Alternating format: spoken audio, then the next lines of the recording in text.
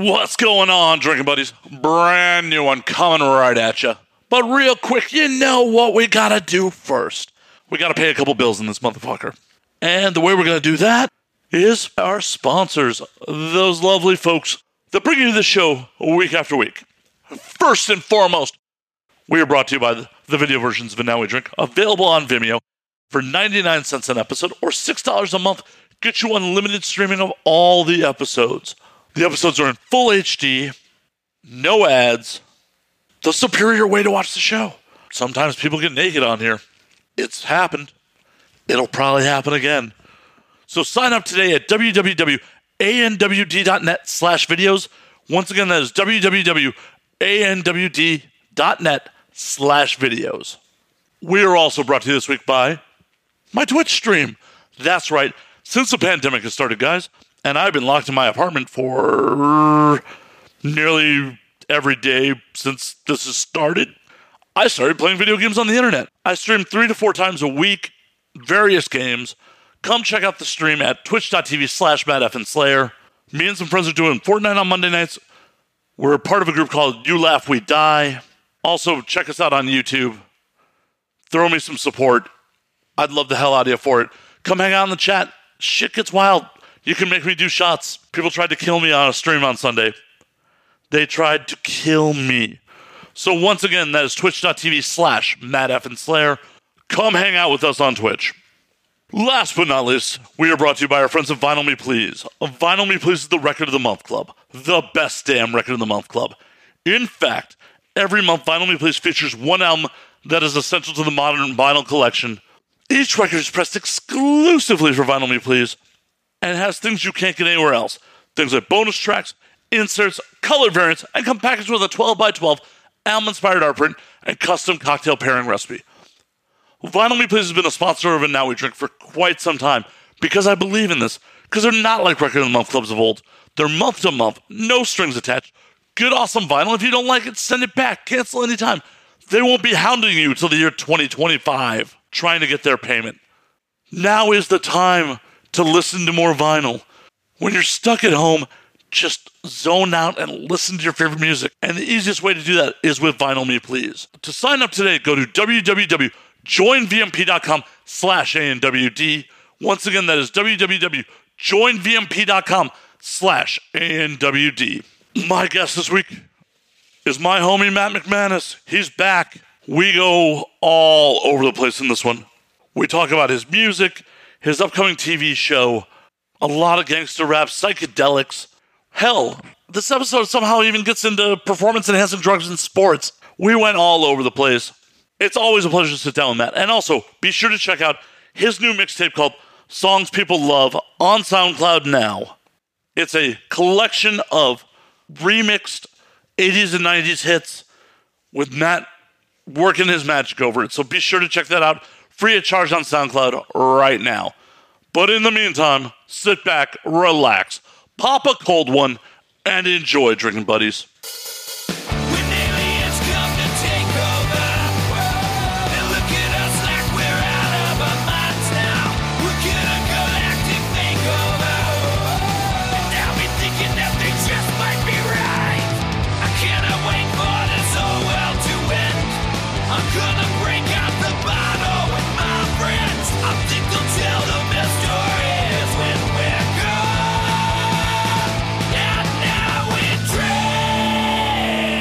When I was 21, there was this this bar where you could ride a fake bull inside the bar, and the guy or girl that controls that bull, that's the best job. Because if someone's an asshole, you could fling them off. If someone's hot, you can keep them on and have have it them, nice and slow. Ride. Yeah, man. Yeah. I just got to go down. I just got to go over to Saddle Ranch and apply there. Do they have one of those there? Oh yeah, the one on Sunset. Oh yeah. Oh man, it's funny. The last time I was in Saddle Ranch, it was probably about a year ago. Someone passed away that I knew, and they were one of the people who had their names in the bar, like as a plaque. And I only hung out there my first day in Los Angeles, and that time, the third and only other time I was there was when I snuck in in the middle of the day and danced on the bar for a video. You know they do bottomless mimosas and Bloody Marys every day until 3 p.m. Get the hell out of here. Yeah. Dude, when this whole shit show's over, let's make a date to do that. Hell yeah. Hell yeah. Every once in a while, we'll just be like, oh yeah, let's just roll through Saddle Ranch at like noon on a Monday. Oh, man. It's hot in L.A., Matt. Oh, I know. Fuck. I've been sitting outside for the last hour smoking a cigar, and then, of course, while we're recording, I turn off the AC, so. Same. That's why I'm sweating. Like, and here's the thing. My dad passed a lot of things down to me, but one of the more annoying things is that he's a sweater. Ugh. Like, he would go outside on a Saturday to mow the lawn at 6 a.m., and he wouldn't stop sweating until 9 p.m. Ugh. And that's me. Like, I did some push-ups and stuff like an hour ago, and I'm still sweating. But I'm getting those I'm putting toxins back in. I took toxins. I work out so that I can eat and drink. I don't work out to look good. That happens by the grace of the hair gods. See, I just continue to try to be funnier to deal with the fact I'm just getting fatter. But here's the thing, Matt. I haven't seen you in the flesh in over a year, but you look pretty goddamn good. Like, quarantine hasn't done bad by you. It hasn't done great by me either. Fuck. Well, why do you think the angle's here, man? Like, how you taking big dumps? Oh yeah, yeah, me too. I put kimchi really heavily into my diet during this. I love kimchi, but it fucks you up. But it's good for you, and it's keeping me regular with all the other garbage I'm eating. Why is it good for you? I know that it is. I don't know why. It's a probiotic. Oh, okay. The distilled cabbage is a probiotic, and it's just fucking cabbage and spice. How could that be bad for you? I put it on hot dogs, dude. I've thought about it. I've thought about putting it in. I've thought about putting it in mac and cheese. You know what? That's not a bad idea either. And I'm a dad, so me throwing random shit into mac and cheese is something I do on a fairly regular basis. Just trick your kid into eating healthier stuff? No. There's no way he's going to eat that. I'll just take his leftovers and put kimchi in it. You just got to be like, oh, it's good for you, buddy. Here you go. Try it. You want to hear something cool? This is dad talk right here. But so I've been quarantining very seriously because my kid's grandmother, his mom's mom, lives in Los Angeles and she's high risk, etc. So I have had to make a lot of adjustments based on that and other things. It's been an interesting couple of months, to say the least, as we all know. It's universal. But I've been trapped in my apartment in Hollywood with a 6-year-old boy for, the better part of 6 months. And today we were just like, he's been playing Minecraft. I've been getting into Minecraft. And I was like, let's turn the TV off. Let's build something. He's like, well, what are we going to build? And I was like, let's go into your toy chest, which has not been touched in almost a year because he's been playing video games. And I found a box that a friend of mine gave me when he was moving out. And I never opened it. He told me there was a train set in there.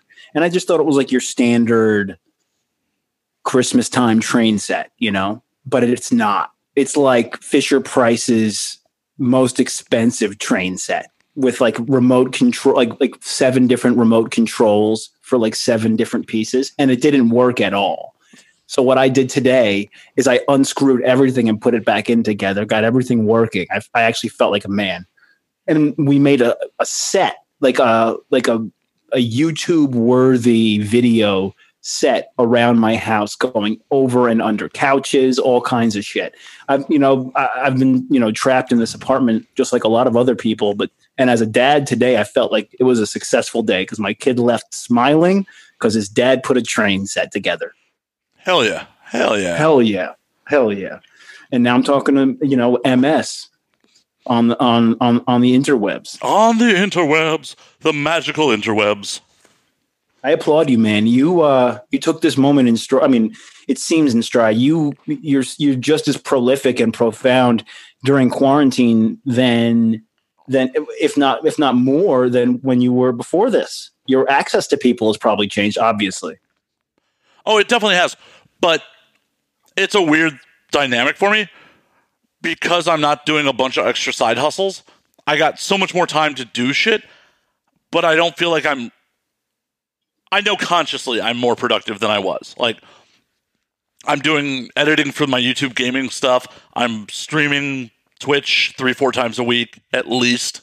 Oh, you're streaming Switch. It was just, okay, you told me that's why you told me I could stream Switch. Okay. Yeah.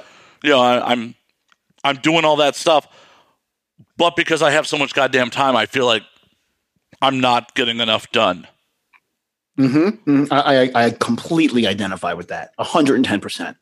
Yeah, especially when, you know, I had all the regular side hustles and all that stuff going on pre-pandemic. I'd be like, okay, I have these hours to knock out the edit of this week's And Now We Drink. I have this much time to record. Boom, I have to get it done in this time. I got yesterday's And Now We Drink, or today's And Now We Drink done late Tuesday night, but I was at it all fucking day because it was like, edit a little bit, dick around on YouTube, edit a little bit, text some people, edit a little bit, play around on Instagram, edit a little bit. Yeah, it became an when you say dick around on YouTube, what does that mean to you? I mean, fall down rabbit holes into random ass videos. Depending on, I watch a lot of like history videos. Okay, the guy who sold me this computer. There was a computer store up the block that's no longer there. It was like a secondhand Apple store where he just like refurbishes things and gives you all kinds of cool shit. He's no longer there. But he was like, what do you like? And I was like, what do you mean? He's like, I can give you anything. And I was like, I want to record music and I want to edit videos. He's like, you got it, man. He's like, you like history? And I was like, sure. And he put all these awesome videos and documentaries standard on this computer. I should send you some of the stuff. It's incredible. It's incredible. Hey, I'm down. As long as it's not QAnon, I'm down. You know what? I don't know what that is just yet. I mean, I know, peripherally what it is. I've had, I wrote an article recently that was like, we've been desensitized for the better and worse in the last 6 months, more so than anything, to the news, in the sense that there is from the Pentagon a statement saying we found out otherworldly vehicles. Let's say, the Pentagon released that statement, right? If everything else wasn't going on right now, if we hadn't experienced the last 6 months and the realities surrounding it, we'd all be Jeff Goldblum in both Jurassic Park and Independence Day right now. But because we're so desensitized, it just feels like it's the natural progression of things. What act of the movie are we actually in right now? I don't know. I think we're still in Act 2. I don't think we're at resolution just yet. What if we're in a layered Act 3 like Inception? Oh, please don't put me in Inception. I don't know how that movie actually ends. No one really knows how it ends. Like, does the top fall over or not? I don't know. I think I'm not going to tell you, but I've read a lot about it. I've read a fair amount about it too. It's just one of those things where, like, Christopher Nolan specifically left that as a does it or doesn't it? Yeah, man. Who knows? And isn't it interesting that this Christopher Nolan and I have a weird dichotomy / I guess synchronicity. I was in his house once. I think I told you that story. No, I don't think you did. I never told you that story? No. Or I drink a lot and it was a year ago and okay, I'll tell you the story. It's a good one, and that's what it is. So Tenet isn't coming out this summer in a theater, and that's kind of like a defining thing for this moment. Like, a Christopher Nolan film isn't coming out in a theater. And I know that, like, everyone at the studio was probably like, you know what? Disney's doing all the live stuff, doing all the streaming stuff. It's time. And obviously he shoots a lot of his films in IMAX. So he's just like, F you guys, this is a Christopher Nolan film. Good. I'll get it. I'll accept that. But Batman's my favorite thing. Christopher, if you like film, if you like thinking, Christopher Nolan films are for you. They are. Just don't pay too close attention to them sometimes, because if you start really looking at some of the plot holes, some of them got some pretty big plot holes. I'll be one of the first people to tell you that Interstellar's too long and they fucked up there. Like it's a good movie, and they caught Matthew McConaughey on an interesting wave, pun intended. Like, you know, he was just off of True Detective. His brain was rewiring itself artistically, and Christopher Nolan's like, I need him in this film right now. Great call. The script just wasn't all there for me. But anyway, my first summer in Los Angeles, I was living with my best friend, Kim, and it was the 4th of July, which is my second favorite holiday, which is second to St. Patrick's Day, because my last name is McManus and I'm as Irish as they get. And but I'm only Irish from the waist up. And she wakes me up on the 4th of July, and it was the first one away from my father. And it's a big deal being with him on the 4th of July. And she's like, I know you're bummed, but just get in the car. And I was like, where are we going? And she said, we're going to Paradise Cove. And I said, well, what's that? She said, it's a private gated community in Malibu. And I said, game on, let's go. So we get in the car. My buddy Bill's with us. My friend Lindsay's with us. And it's funny 10 years later because their lives are also very interesting now. But regardless, we arrive into Paradise Cove. And it's a gated community. The gate rises. We're at the edge of America. And we have to park the car, and a golf cart pulls up right away. And my friend Jess, that was also with us, was dating this man that I had never met before. And you could tell from the second I saw him in a golf cart with his twisty mustache and his tattoos that he was unique.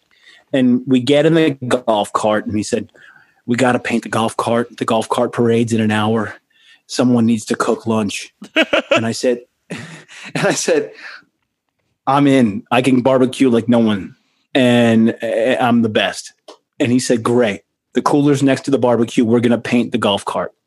Now, if you watched MTV Cribs in its heyday, Pamela Anderson did an episode where her beach house, or her beach cabana / house, got looked at, and that was Paradise Cove. This is really a place for artists to disappear.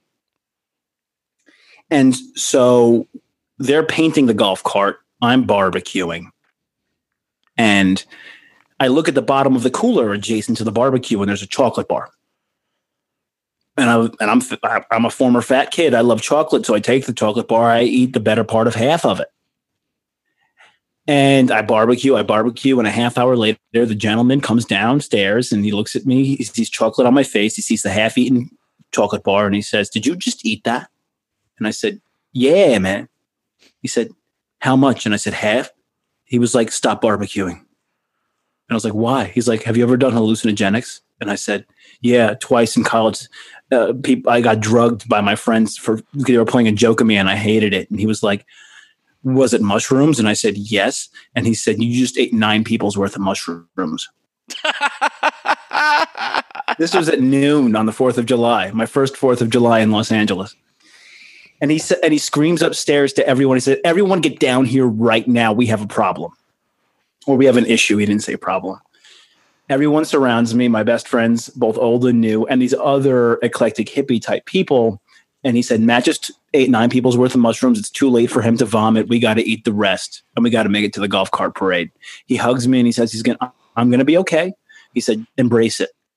And I look at and this, I was a real, I had turned into, in my late 20s, as a pretty straight-laced person in New York City before moving here. I moved here to kick ass and take names. I had been running a hamster wheel that was just so fast and so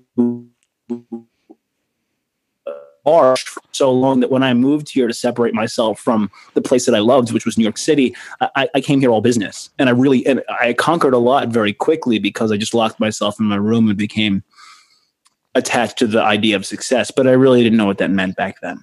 I just thought it meant proving the people that wronged me wrong.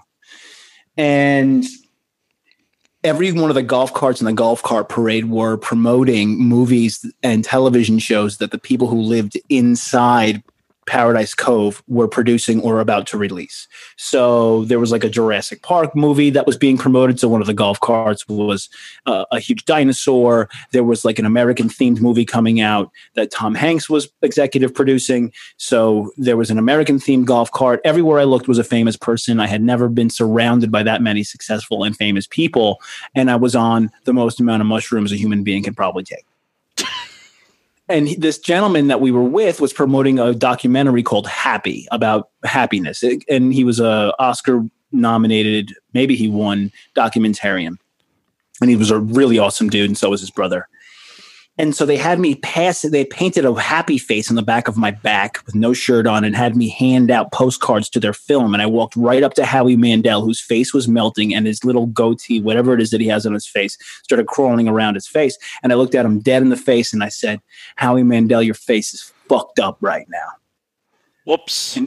And he was like, and he just laughed out loud.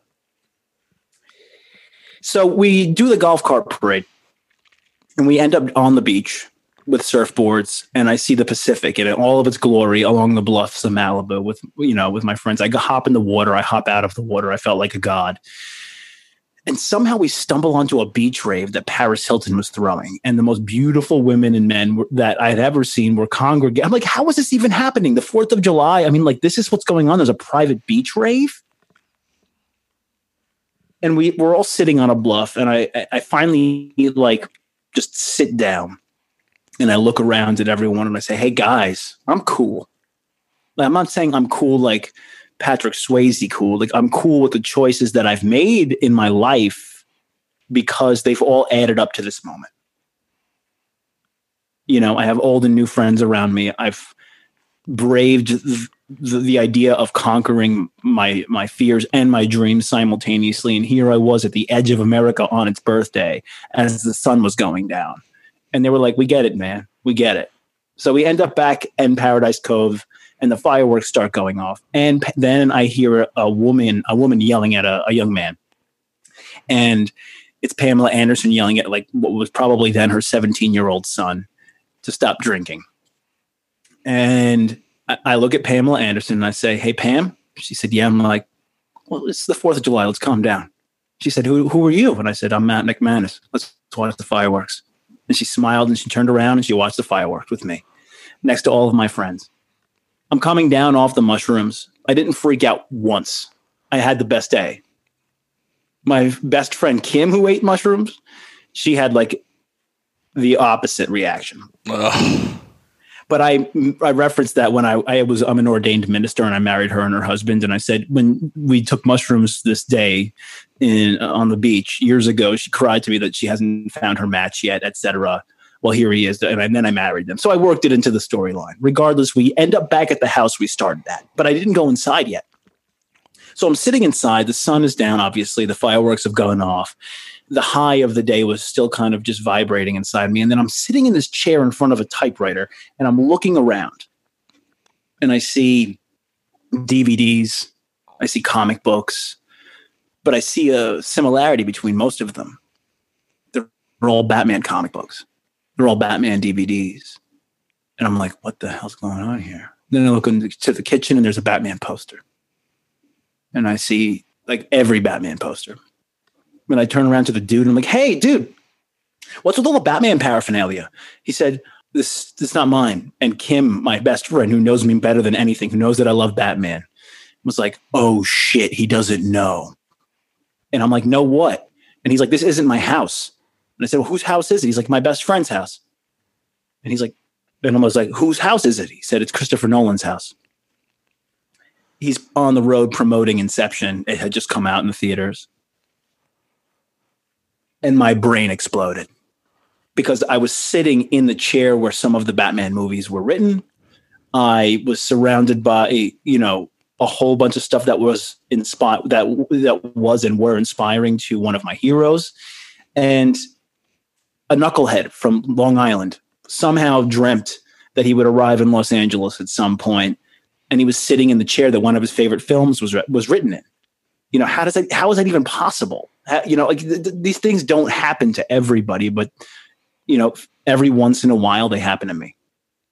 Hell yeah. No, you definitely have not told me that story. I would remember that story. True story. His publicist called me after I made a blog post about it and told me to take it down. Really? Yeah. Oh, that's a bummer. That's a bummer.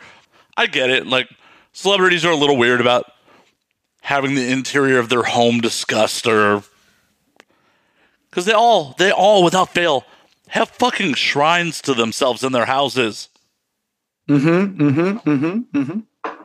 Every time I'm in a major celebrity's home, I'm like, man, I'm not sure I'm actually egotistical enough to make it in this business. Yeah. Oh my God, that's a great point. I think the key is this, and that's a really good thought. I mean, I feel the same exact thing every time that I'm in a place like that, to be honest with you.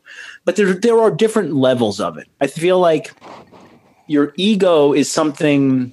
There's a difference between ego and confidence, right? Right. But there's a gray area. You know, your ego tells you false truths about who you are or how the world works. And confidence is the truth you build up about yourself over time that reminds you of who you are. But I don't know. I like to decorate my place with other people's art and other people's creations. I could not imagine surrounding myself with reminders of my own achievements. You know what I've started to do is I take record holders, the stuff that you like put a record in and you could hang up, and I put wins in them for 1 year. So like, for example, you came to my one-man show. I put the postcard to that show. I had a really good audition once for a really big television show where I met someone that I'm going to have in my life for the rest of my life. So that day stands out for me. I went to Joshua Tree and had a really great time. So I took a postcard from that. It's not just successful wins in regards to your profession. It's just things that really define your year for you. And when you look at will make you smile. And so I think it's important to really celebrate some of the wins, but not to surround yourself with them. You're right. You know, I have Robin Williams and Andy Kaufman and Fred Rogers pictures all over my house. And those are the things that will perpetually inspire me. There's no question. I have a hard time talking about myself at gatherings, you know, and in Los Angeles, one of the first things that happen when you walk into a room is what's going on with you. What do you got going on? Are you cooking right now? And to be frank with you, man, I just want to tell you what my favorite sandwich is, and I want you to tell me the same thing, because that tells me where you're from, if you don't eat meat, because that's, you know, to be honest with you, I don't associate with many vegetarians. I love. My friend came out of the closet like 2 years ago, and he was like, I've told some people, I'm sorry, I'm you know, you're kind of late to the party. I'm like, listen, man. To be honest, I could care less because I love you, and that's all that matters. But if you told me you were a vegetarian or you were vegan, we'd have a problem. No, that is always my bane when I meet an unattractive vegan who's like, oh, she's kind of into me. Fuck. One of the things I like to do on dates is go out for Korean barbecue because it's a great date spot. Oh, yeah, there's a lot of action involved. Like, hey, look, I'm grilling meat over a fire for you, girl. Like, because it's a slower meal, you got time to talk and bullshit as, you know, the food's cooking. You could dip shit. Yep. It's, you know, and if you're vegan, what am I going to do with that? Like, here's some kimchi for you. I'm going to stuff my face full of meat now. Yeah, exactly. And you're going to leave smelling like dead animal because that's the way barbecue works. Yeah. You frequent, and I follow you, obviously, but you frequent like legit barbecue spots, though. Oh yeah, I love America. Los Angeles, and like sneaky little places that I just don't know. So give me your like top 2/3 cornbread spots. You know, I mean, give it to me.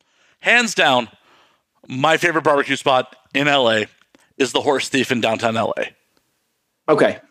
Is that by where like the strip clubs are? No, it's in Grand Central Market. Oh, okay. It is run by 2 Austin transplants, and the brisket has a perfect peppery bark on it. So they're just putting salt and pepper on that and smoke. Oh yeah, it's so good. And when I first started going there, they were only really open for like 2 hours past lunch. They opened at lunch. 2 hours past lunch, they were closed because they'd run out Come of meat. in and get it. Yeah. Right. Like, yes. that is, if you're talking like a traditional American barbecue, that is the first thing you got to judge a place by. If they sell until they're out of meat. Any place who has the full menu all day is suspect. Oh my God, I love that. Well, also, and the second judge, and this is going to be funny because it's a little bit hypocritical, is the coleslaw. See, I'm not a slaw person, so... Oh, you're not? Okay, No. that's fine. Not a slaw person. And that's actually not really attached to barbecue. I'm on Long Island where I grew up. Diners had coleslaw, so you would judge a diner by its coleslaw. Definitely, I could see that.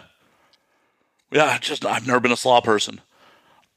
Have you ever? I'm sure you have. Have you been to Cantor's? Of course.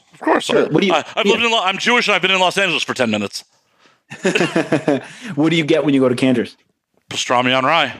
Yep. There you go. And what's the bar adjacent to Cantor's? That's like the Kibitz Room.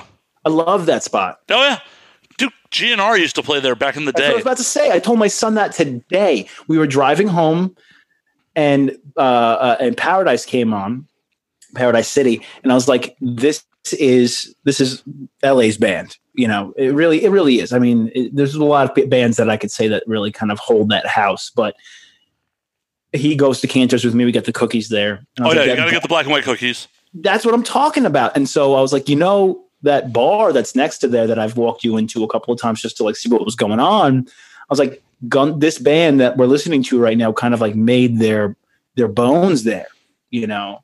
And he didn't. He usually tells me to turn a lot of music off when it's on the radio. He did not tell me to turn Guns N' Roses off. Awesome. What a voice on that guy, huh? Yeah. Too bad the ego out is bigger than the voice. I mean, there's a lot of instances of that in rock and roll music. Yeah, but peak Axl took that to a whole nother level. The fact that he was routinely late for shows or would walk off stage if something bothered him. Oh, I forget those things. Yeah, everyone forgets about the bad shit that came with GNR.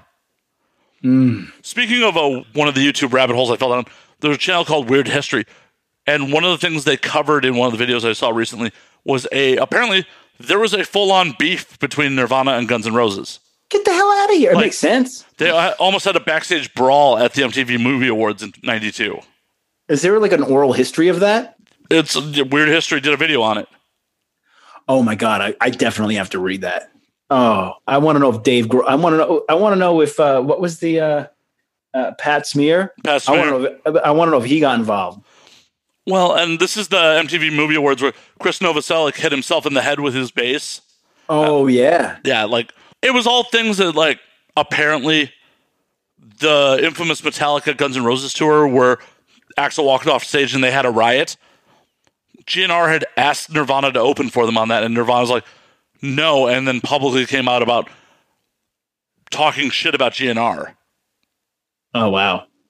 Like, Kurt Cobain talked shit about Axl doing shit like that because this is the heyday of Axl doing shit like that. Man, how old do you think Axl was at that point? He was probably in his mid-20s. By 92, 94. He's late 20s. Late 20s, early 30s by that point. Yeah. Because, I mean, Appetite's in the 80s, right? I watched Terminator 2 Judgment Day again recently, which you should, if you're listening, you should revisit. I mean, that's a great film. Peak Cameron right there. Peak Cameron. He comes around every so often and kind of topples people. Everybody, I was talking on my podcast. I was talking to a graphic designer who does a lot of cool films, and I was like, I remember when T2 came out, how that was revolutionary, and then I was like, I remember when Avatar came out, and that was revolutionary. And there's a common denominator, which is James Cameron here, and I'm very skeptical about they're like doing 3 or 4 Avatar movies right now. And I'm So they say. It's been 10 years. It's been 12. It was 2008. Oh my God. It's been 12 years. Yes. I'm sure that there's amazing stuff going on there, but the world isn't invested like it's Star Wars for you to make one film and then make 4 subsequent sequels simultaneously for the next decade and a half. Now, well, and on top of it, even as invested as everyone was in Star Wars, everyone shat on the new movies. Mm-hmm. Everyone shat on the new movies, and justifiably so. Mm-hmm. Mm-hmm. Mm-hmm. You don't even have the fucking rabid fan base that Star Wars does, that even though everyone shat on the movies, everyone still went and saw it in the theaters.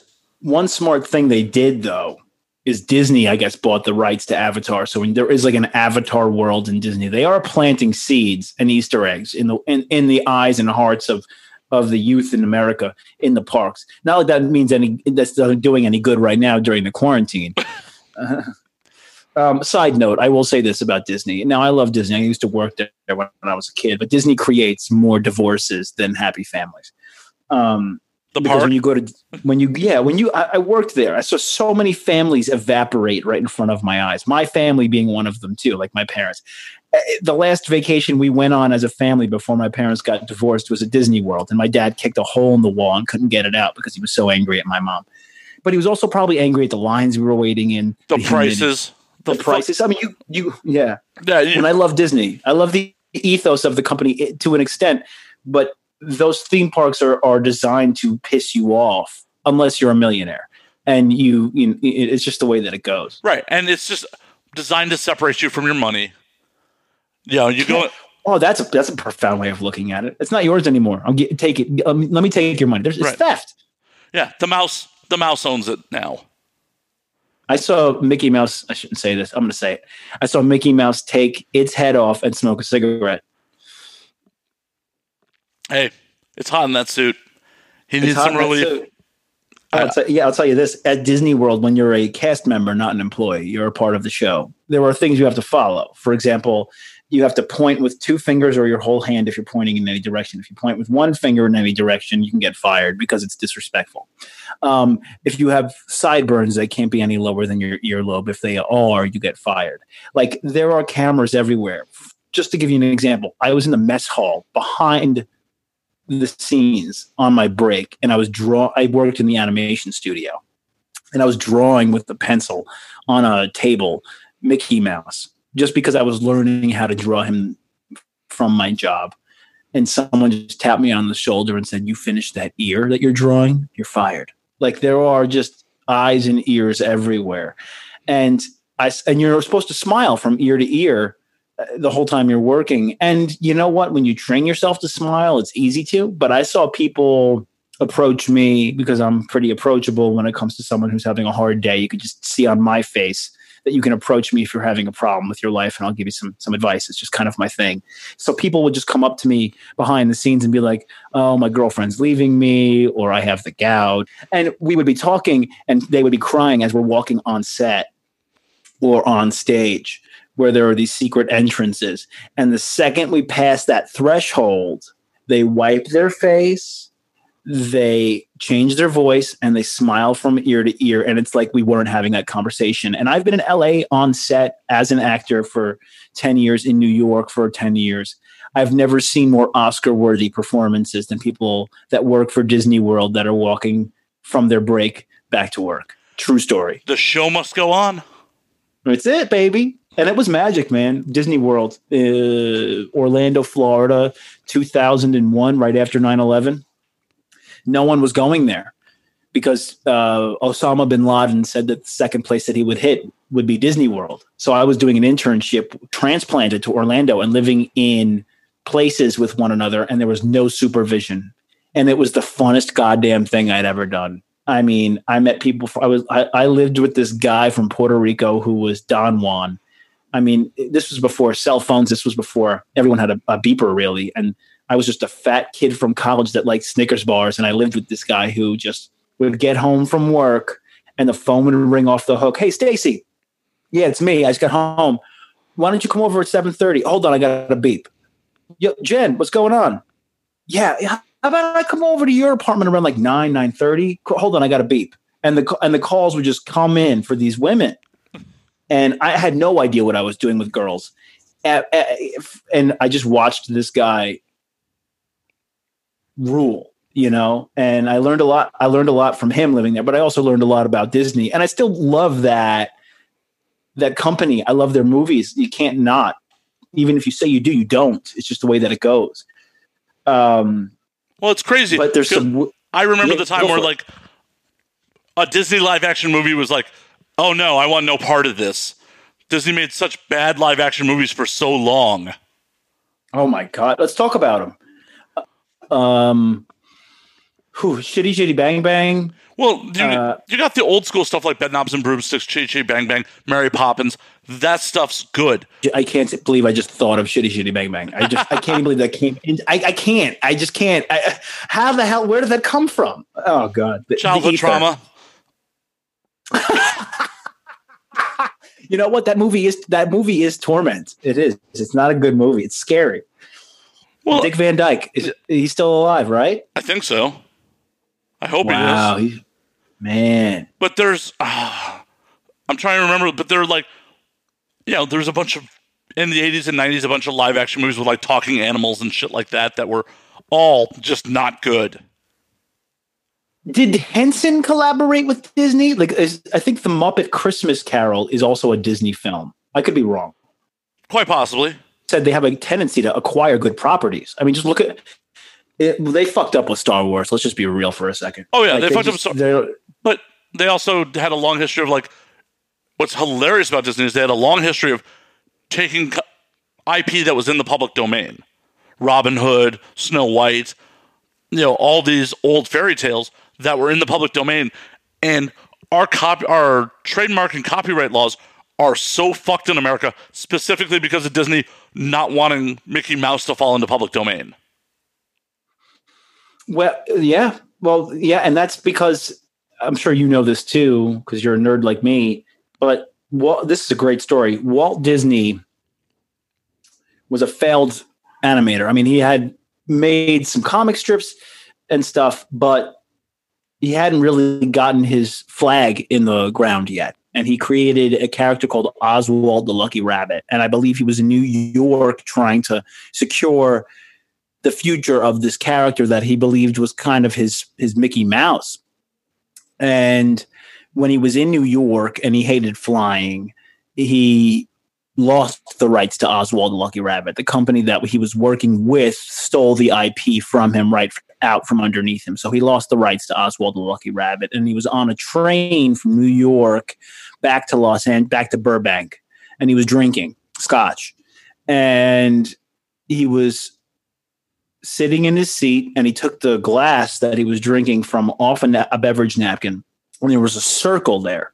And he drew that circle. And then he drew two other circles, and he scribbled some other things on there, and he just put it in his pocket.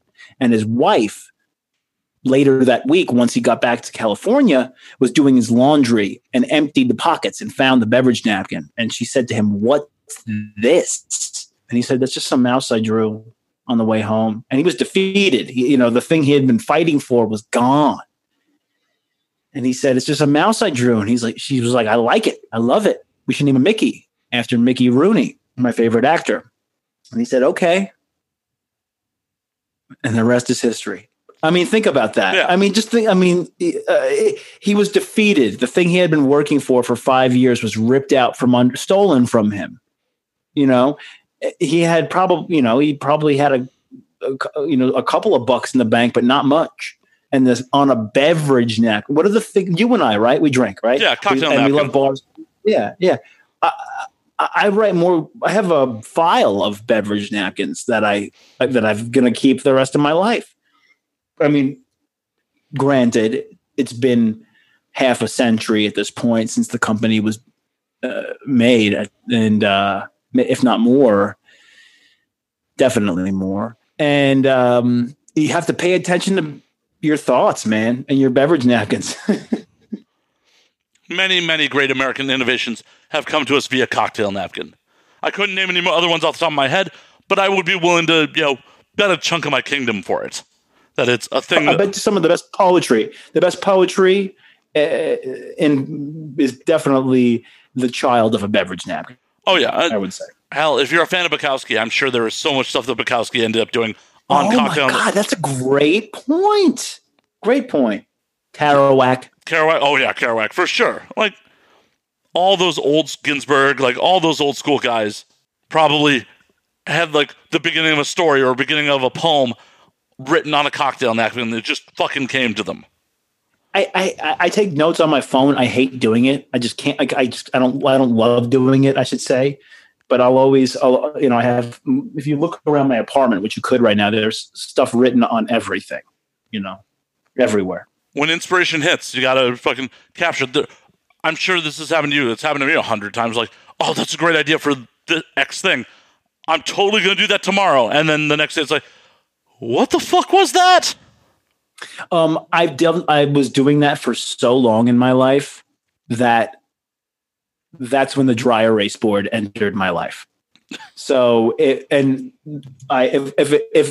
my brain's like that's dry erase board a bowl, I put it on the dry erase board in bold letters, and so that when I wake up, I look at it and I know that I took it seriously the night before. For me, a lot of times it would come to me like in bars, being out with people, and I'll occasionally write myself a note on my phone. The next morning, it's just like, I don't even know what the fuck that means. I get that too. What the fuck? Because I'm dyslexic. B, I have horrible handwriting. So, Well, I'm right there with you. And C, I was probably drunk and thought it was a lot funnier drunk than it was when I was sober. Yeah, contextually, things are funnier. Oh, yeah. It was just like, that was hilarious.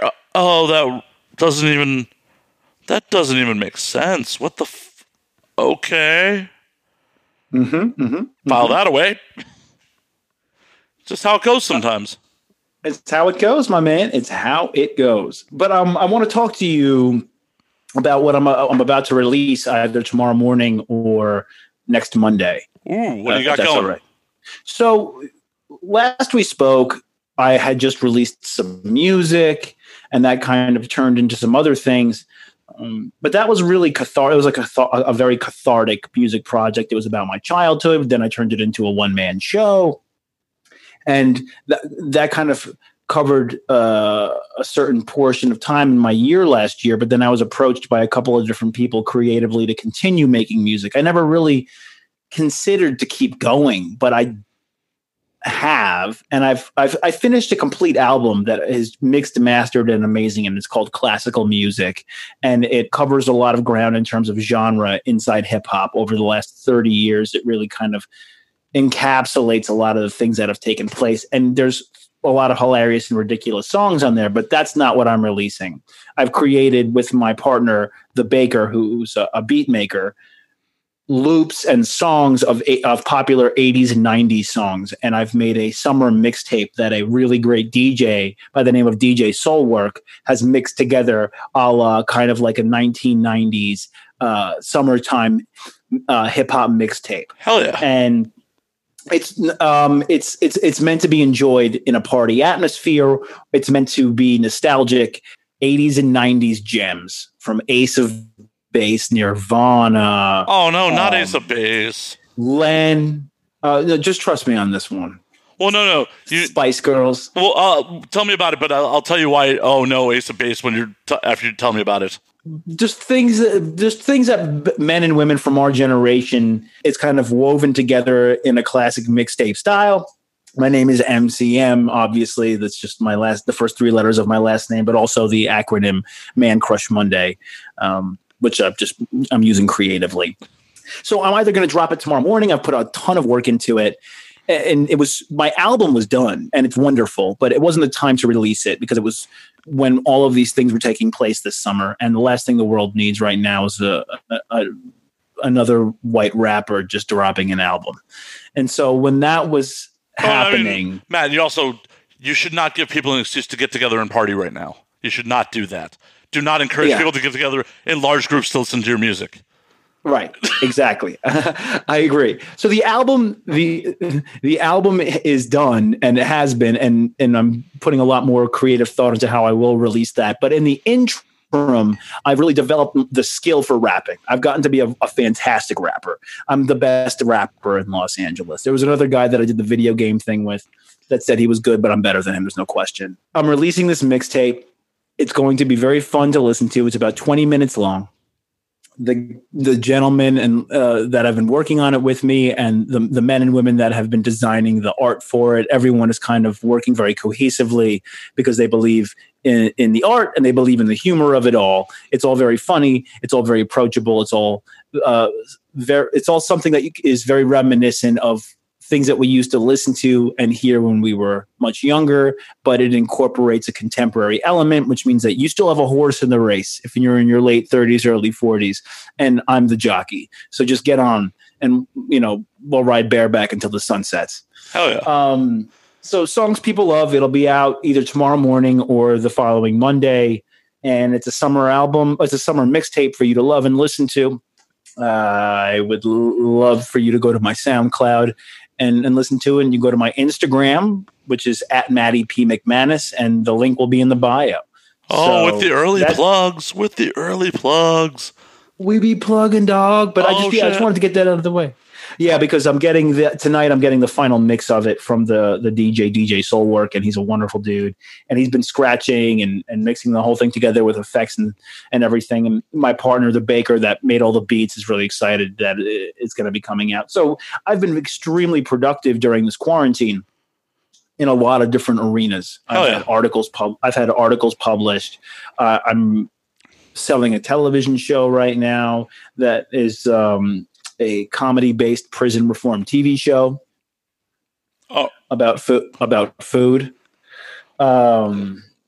Okay, you're gonna have to go into that. I just wanted to make a real quick point on Ace of Base, real quick, super quick. But then I want to hear go. You know they're Nazis, right?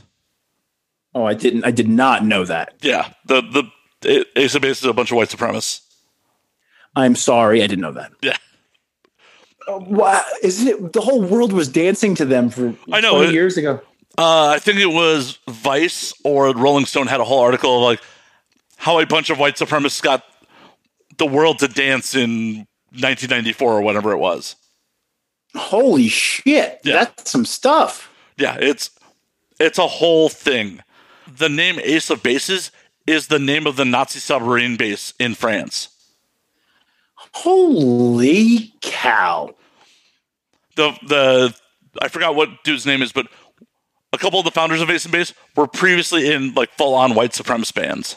And then they got together and like, oh, let's create a band where we secretly have this thing that we're doing, and we're just going to get everyone to dance about it. That's some shit. Oh yeah, it's super fucked up.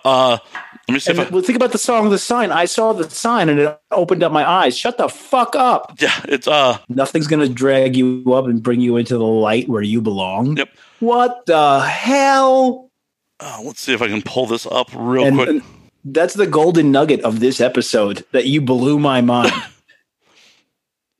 Yeah, there it is. Do you see that, Maddie? Holy cow. This is from 2013. Do you watch Dark on Netflix? I haven't yet. You were the second person told me that I need to watch it. I just finished it. It's incredible, and I don't binge watch TV. You got to watch it. It's German. I'm going to, but yeah, look at this. Like fucking, it's fucking crazy. Holy. Of course, Vice figured this out. Vice covered it. Cracked covered it. Like a bunch of people covered it. For the audio audience, I pulled up the Vice article from 2013, Ace of Base's secret Nazi past. Before he founded Ace of Base, Ulf Ekberg was a neo-Nazi skinhead. That's the first sentence in this whole piece. Yep. And written by Benjamin Shapiro, rightfully so. Yeah. Well, thank you for that insight, and I apologize for putting that song in my mixtape. You didn't know. It's crazy. 20 plus years later, how many people don't know that? I mean, I used to French kiss girls to that music. I didn't know that they were. Nobody in those days. Nobody fucking knew. Believe me, I thought The Sign was a fucking jam. Yeah, me three. Oh man. Anyway, so thank you for that. Thank you for that insight, dude. I mean, not insight, information. Sorry for shitting on your new mixtape that it's coming out. Nah, you didn't shit on it. I didn't know, and it's my least favorite song on the mixtape. Maybe that track will fall off somewhere. Yeah. But on a more pleasant note, tell me about this new TV show you're doing. I can't give you too many details, but it's a comedic food show, believe it or not, based around the redemption of former inmates. That's awesome. And using culinary expertise that they taught themselves behind bars, specific to their area of America or the world. And as they win in the competitions, they are able to win possibly a full scholarship to a big culinary institute. That's awesome. So, because yeah. Not trying to make it on a serious note, that is one of the biggest problems in America is our crime is about punishment, not rehabilitation. And you are giving these people the ability to be rehabilitated, to go back into society and contribute. That's awesome. It's wonderful and inspiring at every turn that it's actually continuing to move forward. Obviously, prison reform is a key topic in a lot of what's been going on right now. And there are people in America that love food. There are people in America that love entertaining people. But a lot of the pushback that we got prior to this moment as a team was that, ooh, you're working with inmates. It's risky. And we were like, you don't understand these amazing stories and people. And we are uplifting. We're shining a searchlight and a spotlight on these amazing, amazing humans that have taught themselves a skill all by themselves. And also, like, you watch The Bachelor, right? And the second that, or anything like it, anyone on a reality show's like, I'm here because my brother's obese, or I'm here because I stubbed my toe, or I'm here because my parents are divorced, or I'm here because of, like, shut the fuck up. I don't care. I don't care about that. The fact that your brother was obese has no bearing on the fact that you're trying to get a stranger on television to marry you. So shut the fuck up. Right. There are some stories out there that need to be told because they can change the world. Hell yeah. You know? And on top of it, it's a big risk to work with inmates. It's a big risk to work with artists. Artists are unreliable people. Yeah. In a lot of fucking cases. Yeah, I agree. So we've, as a team, been very excited about this project for quite some time. And it seems that it's moving forward right now, again, in Los Angeles, or in any profession, really, but mainly in my experience in Los Angeles. That doesn't necessarily mean that things are moving the direction you're seeing in. And they move at the pace they do. But the fact that I'm able to have momentum like this during the pandemic has been inspiring because the food's amazing. I've tried it. And because, to be honest with you, these people are at times tragic, but they are funny people as well. And I'll keep you posted on the progress there. Hell yeah. What's crazy is you're bringing together, like, the two industries really an ex-con can get into when they get out of prison. You can get into entertainment or the culinary arts. Mm-hmm. Are pretty much, unfortunately, the only places that people that are ex-felons can end up. Mm-hmm. Mm-hmm. We hear the word redemption, right, all the time. You hear it in church more so than anywhere else, but unfortunately, it's the Christians that don't even understand the word. And so it's time to really explore the journey of redemption in a way that's approachable, that's not inside a Bible. I agree. At this point, I belong to a religion that I created called the cartoon, but we can get into that at another time. Oh, no. I'm curious about that. You can't just drop that and run away from it. Come on. And inside the cartoon, anything can and will happen. An anvil can drop from the sky and land on your best friend. The colors can change from black and white to color. Villains can become friends. Friends can become villains. Crazy shit can happen. At the end of the day, the sun will go down and rise again, and a new episode will begin. Now, that doesn't necessarily say that there's a deity somewhere that you have to worship. It just means that my reality, the way that I perceive reality, is very much like Roger Rabbit, which brings this conversation full circle back to Disney. Well, I'm hoping that Judge Doom doesn't exist in this world. I totally agree with that. Is that Christopher Lloyd? It was, yeah. Oh, man. Christopher Lloyd. What's really who's the sidekick in Back to the Future? Doc Brown or Michael J. Fox? If you really think about it, it might be Doc Brown. it sadly is. Speaking of Who Framed Roger Rabbit, what's messed up is if you think about it, that movie is essentially Chinatown for children. I've never seen Chinatown. How have you never seen Chinatown? There's a couple of classics I haven't seen, and that's one of them. The other one is Deer Hunter. Well, watch Chinatown before you watch Deer Hunter. Deer Hunter is a great movie, but the pacing is real slow at times. Yeah, you know what? And it's funny, like Chinatown's like they teach that as like the best screenplay in film school, apparently, and I still haven't watched it. Well, spoilers for a 60-year-old movie at this point. Part of the reason that Chinatown is such a great screenplay is the bad guy gets away with it at the end. Okay. Point taken. I'll stream it and watch it tonight. Actually, I got nothing else to do. It sucks, and that is a interesting question because it's like, oh, this phenomenal piece of art is made by someone who is a predator and a problematic human being. Who made Chinatown? Polanski. Oh, okay. I get it. So it's one of those things where, like, how do we as a society, like, we're getting all serious and shit on this, what's supposed to be a funny show.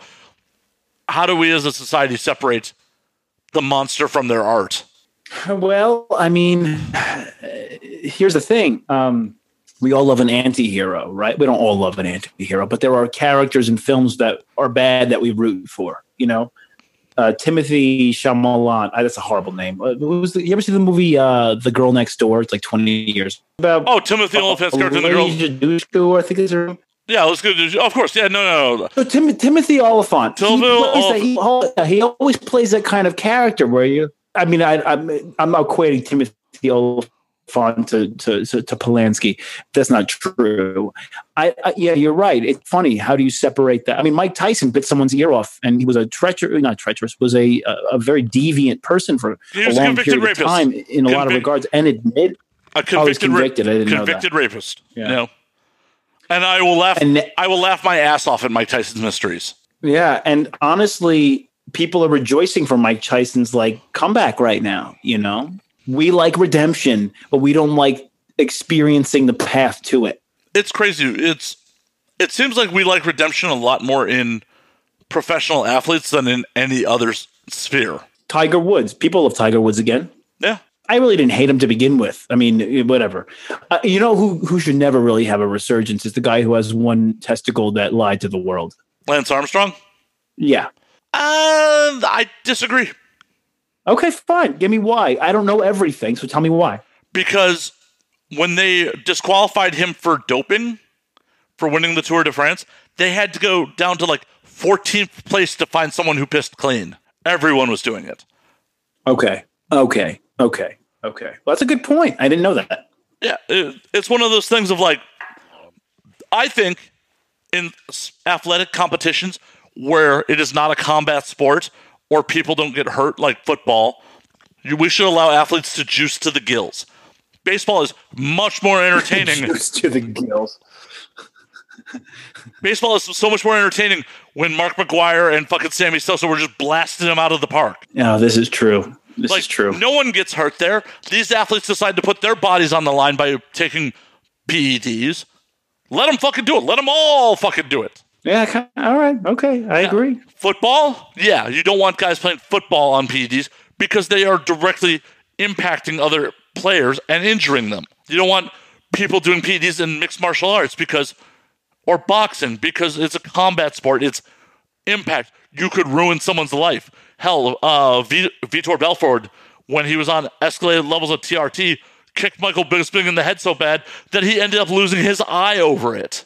Oh, I didn't know that. Okay. Yeah. Yeah. So, yeah, we don't want to see PEDs in sports like that. But baseball? Track and field? Cycling? Golf? Fucking shoot up. Take whatever pills you fucking want. Make it entertaining. I'm with you. But Lance Armstrong, when people were coming after him, was getting those people's reputations bashed. Like he was fucking with the people that were fucking with him to the extent where his lies were permeating other arenas that he was going so far beyond just being guilty for taking these things, where he was trying to take down the people that were trying to take him down. He should have just been like, nah, it's not happening. Relax. But the thing about it is, I don't think it was right. I'm not condoning it, but I understand why.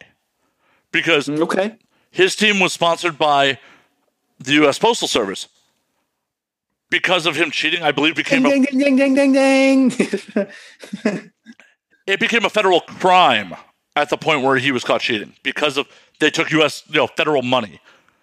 If you ever want so yeah, to deflect and get the fuck out of it the best he could was a survival thing. I don't condone it. It wasn't right. But man, you know some shit that I don't know. Fuck. I purely know that one because of hearing Lance Armstrong on Rogan a couple of years ago. That's pretty cool. It's pretty cool. So it's all situational. But yeah, what possible reason do we have to not let non-combat, non-impact athletes not fucking take steroids, take PEDs? Why not? What about race car drivers? Do you think they take them too? Oh, I'm sure. I am sure that those guys are probably taking amphetamines or to help with reaction time. Right. I mean, I should Google to see what the fuck NASCAR, if any fucking policy they have for drug testing. They may not even have one. They probably don't. Hey, we got the internet in front of us. We can find out, does NASCAR drug test? Ladies and gentlemen, the second ding, ding, ding of the night. Does NASCAR drug test? I'm going to pour myself a drink. I'll be right back. All right. Well, I will come back with the answer once you are back. And we're back. And Maddie has done a wardrobe change. As you do. You know how it goes. I do. So you know NASCAR, how we do. NASCAR actually has a drug testing policy. But it's after the races. No, it's before and after. It's actually pretty... No, I'm kidding. All NASCAR drivers at track crew members and officials must pass a drug test from an approved lab 90 days prior to applying for their NASCAR license. NASCAR can ask any member to submit to a drug test at any time for reasonable suspicion or conduct random drug tests on event weekends. And it could be any event. It could be like a marriage. It could be anything. It's like, you know what? We heard that your aunt's getting married. We got to drug test you. Piss in the cup, dog. But here's the thing. Here's what's tested. NASCAR's policy states NASCAR members are prohibited from using, having in their system, possessing, purchasing, selling, and or participating in the distribution of any drug that is illegal to possess, use, and or distribute by the laws of the United States of America or any of its 50 states, regardless of the amount at any time, illegal acquisition or illegal distribution of any prescription or over-the-counter medication are strictly prohibited at any time. So you could be on fucking diet pills as long as a doctor gives you a script.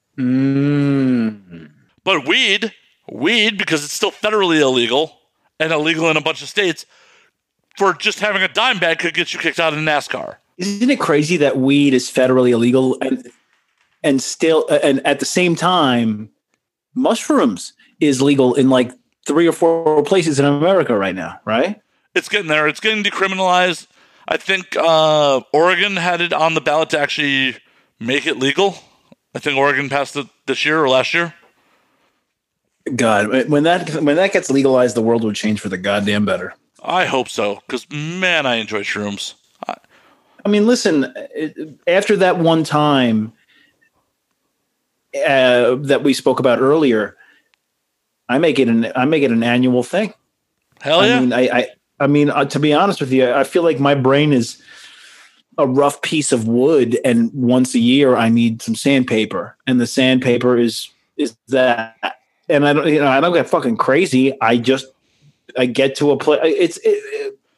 And I don't do it to see Smurfs coming out of the trees. I do it because it's a great conversation with myself and the world. You should do it for both. It's Smurfs coming out of the trees is a lot of fun. You know what, man? I've never been so hallucinogenic that I've seen shit like that. That's a lie. I accidentally took mescaline. I accidentally took mescaline when I was in high school.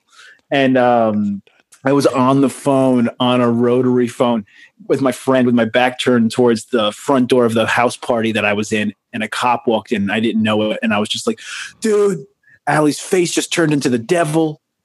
And then Jesus I think I'm going to die. And I turn around and there's a cop looking at me. And then I end up running upstairs and hiding under my friend Allie's parents' bed for the next 3 hours. And then I hear 3 hours later, where the fuck did Matt go? And I'm like, are the cops gone? And they're like, yeah, the cops are gone. I've been up here the whole time.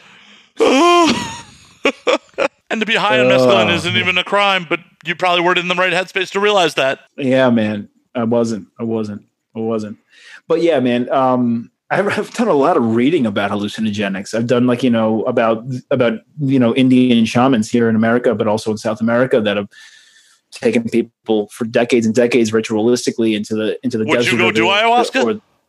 Would I go to one ayahuasca? I wouldn't go. Yes, I would, but I wouldn't take like the Coachella ayahuasca, if that makes any sense. Well, no, I mean really go down into the fucking South American rainforest and actually 100%.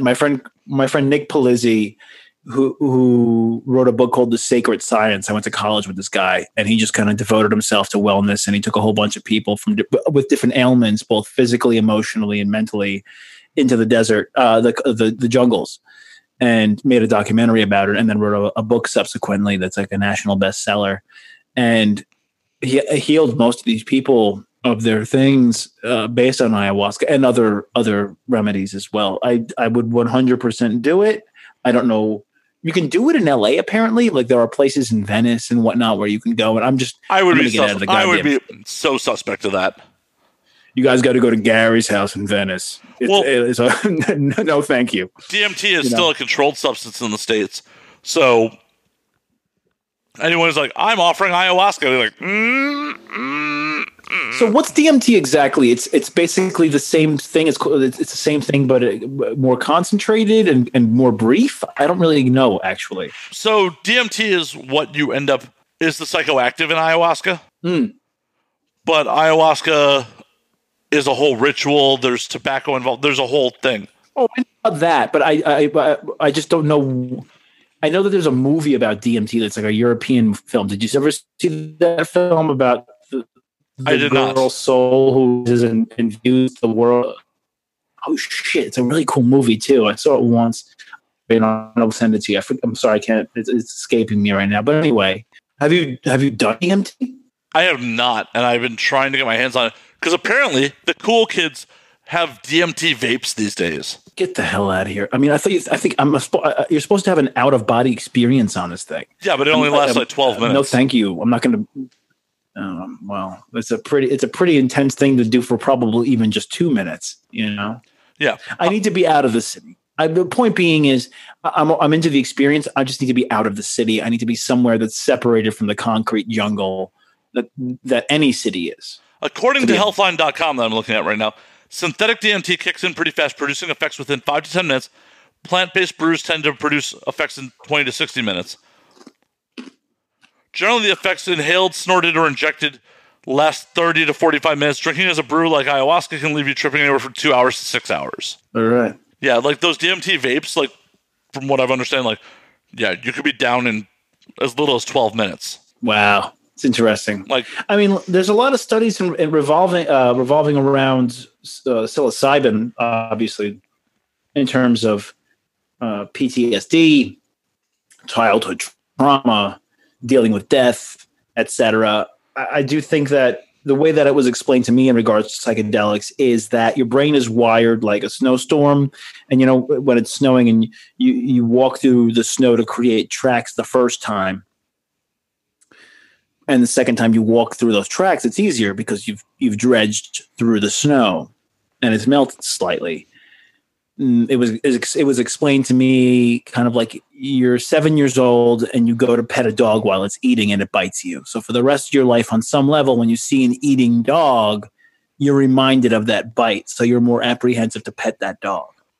So psychedelics were explained to me as such, where your brain is wired to see a dog and think pain, but what psychedelics does and tends to do is kind of get that block out of your neurotransmitter and create a clear path to that idea without pain involved. I may have not articulated it as such, but It's true. It's 110% true. There are things that I've learned about myself, about existing, about pain, that doing something once a year of this nature has really expedited the healing process. And that's just, and the thing is, it's also fun. You know, most things are most good things are contradictory to each other. You know what I'm saying? In the sense that there are good and bad attached to it. Look at Tupac, for example. He can make a song like, Brenda, or Brenda's Got a Baby, but also I Get Around within a 3 or 4 year period of time. One's about being, extremely like how do I word this appropriately? Just kind of, one's about being a ladies' man, and one's about a young lady that is pregnant and has no control over the outcome of what takes place next. So some of the best things in life are contradictory, but you have to study both sides in order to get the truth. And that's where we lose sight of reality in anything. Oh, yeah. Well, because people have confirmation bias and they just go with what they already believed, and instead of looking at both sides of the fucking coin. I mean, they put salt and pepper on brisket for a reason. They don't just put salt on it.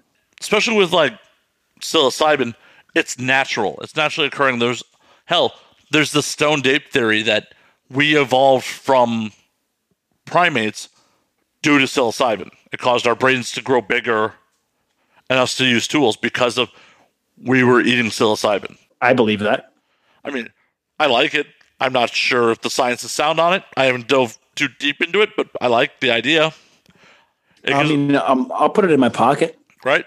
It's a loose justification for me to use more psilocybin.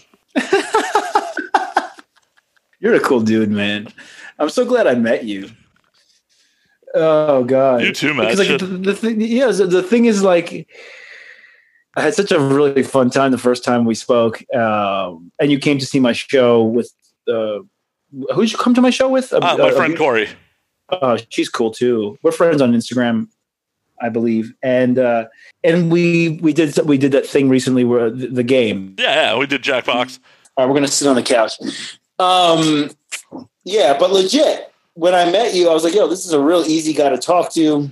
Obviously, you learned a lot about me from my show. But, I mean, hanging out with you have very little ego about you. And that's something that I like, in the sense that we're just trying to get information from one another to the best of our ability, because we're all experiencing this world via our own perspective. And so you're a great fucking host. And you're also just like a good dude all around. And I see fucking great shit for you. Like I'm going to be connected to you for the rest of my time in Los Angeles, if not more, both personally and professionally. Hell yeah, man. Hell yeah. Yeah. You're a fucking rock. You're a rock star, because like you walk into a room or you show up on a screen and I'm like, I will watch that. And I will listen to that, because this guy's not trying to be anything other than who he is, you know? And so, yeah, you also remind me of a buddy of mine that I grew up with that I love dearly. So you're a good dude. Are you wearing an Arby's hat? I am wearing a Nihilist Arby's hat. Oh, yeah, actually, okay. Now I recognize it. Oh, yeah. Gotta rep Nihilist Arby's. One of the best Twitter accounts ever. They're the best.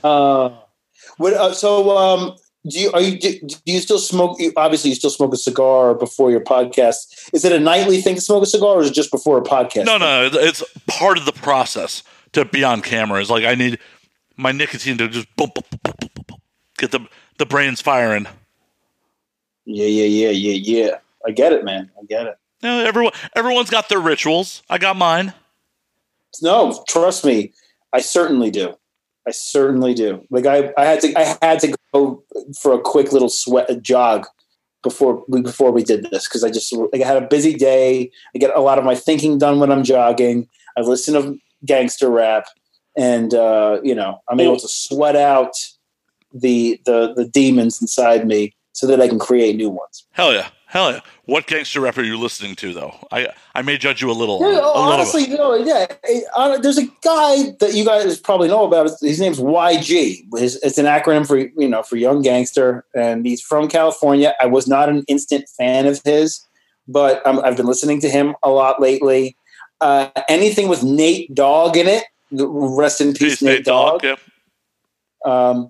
And what else have I been listening to gangster rap wise?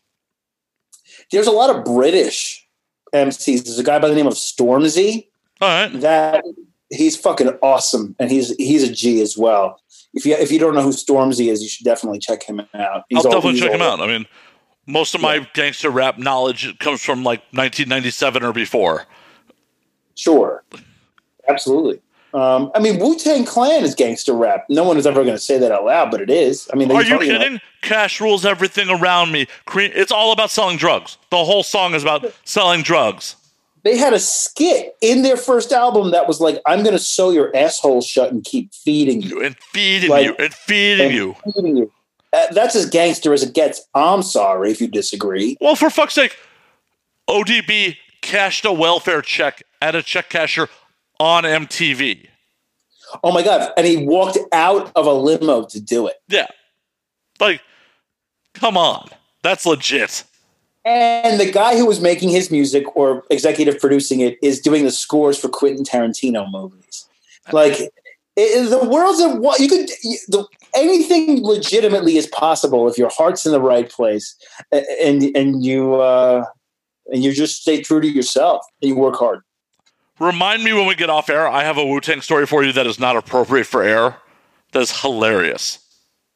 Just Fair enough. Remind me when we get off air, because I may forget. Gangster rap is what I listen to. That's part of my process. And I really can't do anything else creative during the day until I start my day with gangster rap. Nice. This is roll out of bed, gangster rap, brush your teeth, gangster rap. Mm-hmm. Mm-hmm. Drive my son home to his mom's house, gangster rap. Make love to your lady friends, gangster rap. Gotta make love to gangster rap. What? If you're not banging with gangster rap in the foreground, if you aren't banging to gangster rap, like you're the rapper banging to your own songs, I don't know. I don't think I'm egotistical enough to bang to my own songs if I made music. I don't know. That'd be kind of weird.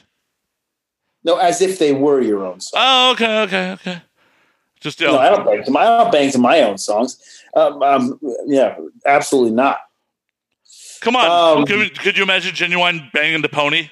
He bangs. I can't, but I will say this: if you follow me on Spotify, I have a playlist called 69. That's my sex playlist, and it always works. Oh God, I'm going to have to explore this and find out what your sex playlist is.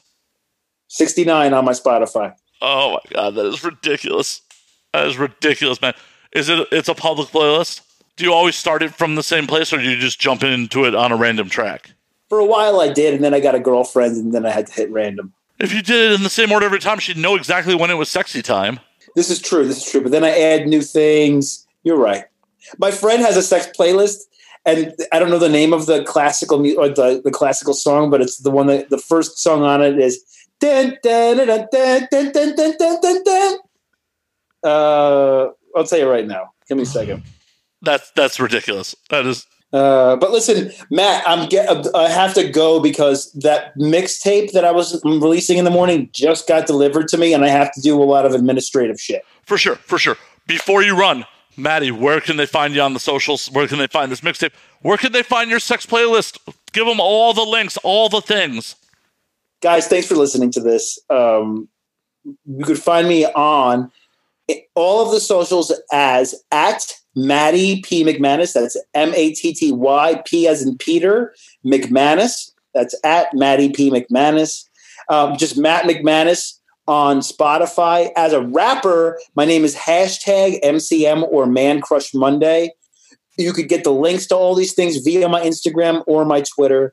Look out for Songs People Love, which is dropping either tomorrow morning or next Monday, and then the subsequent album, Classical Music, which is going to change the world forever. Hell yeah. Check out all Matt's shit. He has a huge fucking talent. Like, I was really hoping that the one-man show was going to fucking tour at some point. Maybe when the world reopens, you can go tour with it. That's the plan. That's fucking amazing. When Maddie's one-man show comes to you, be sure to check it out. It is an amazing show. You learn so much about Matt.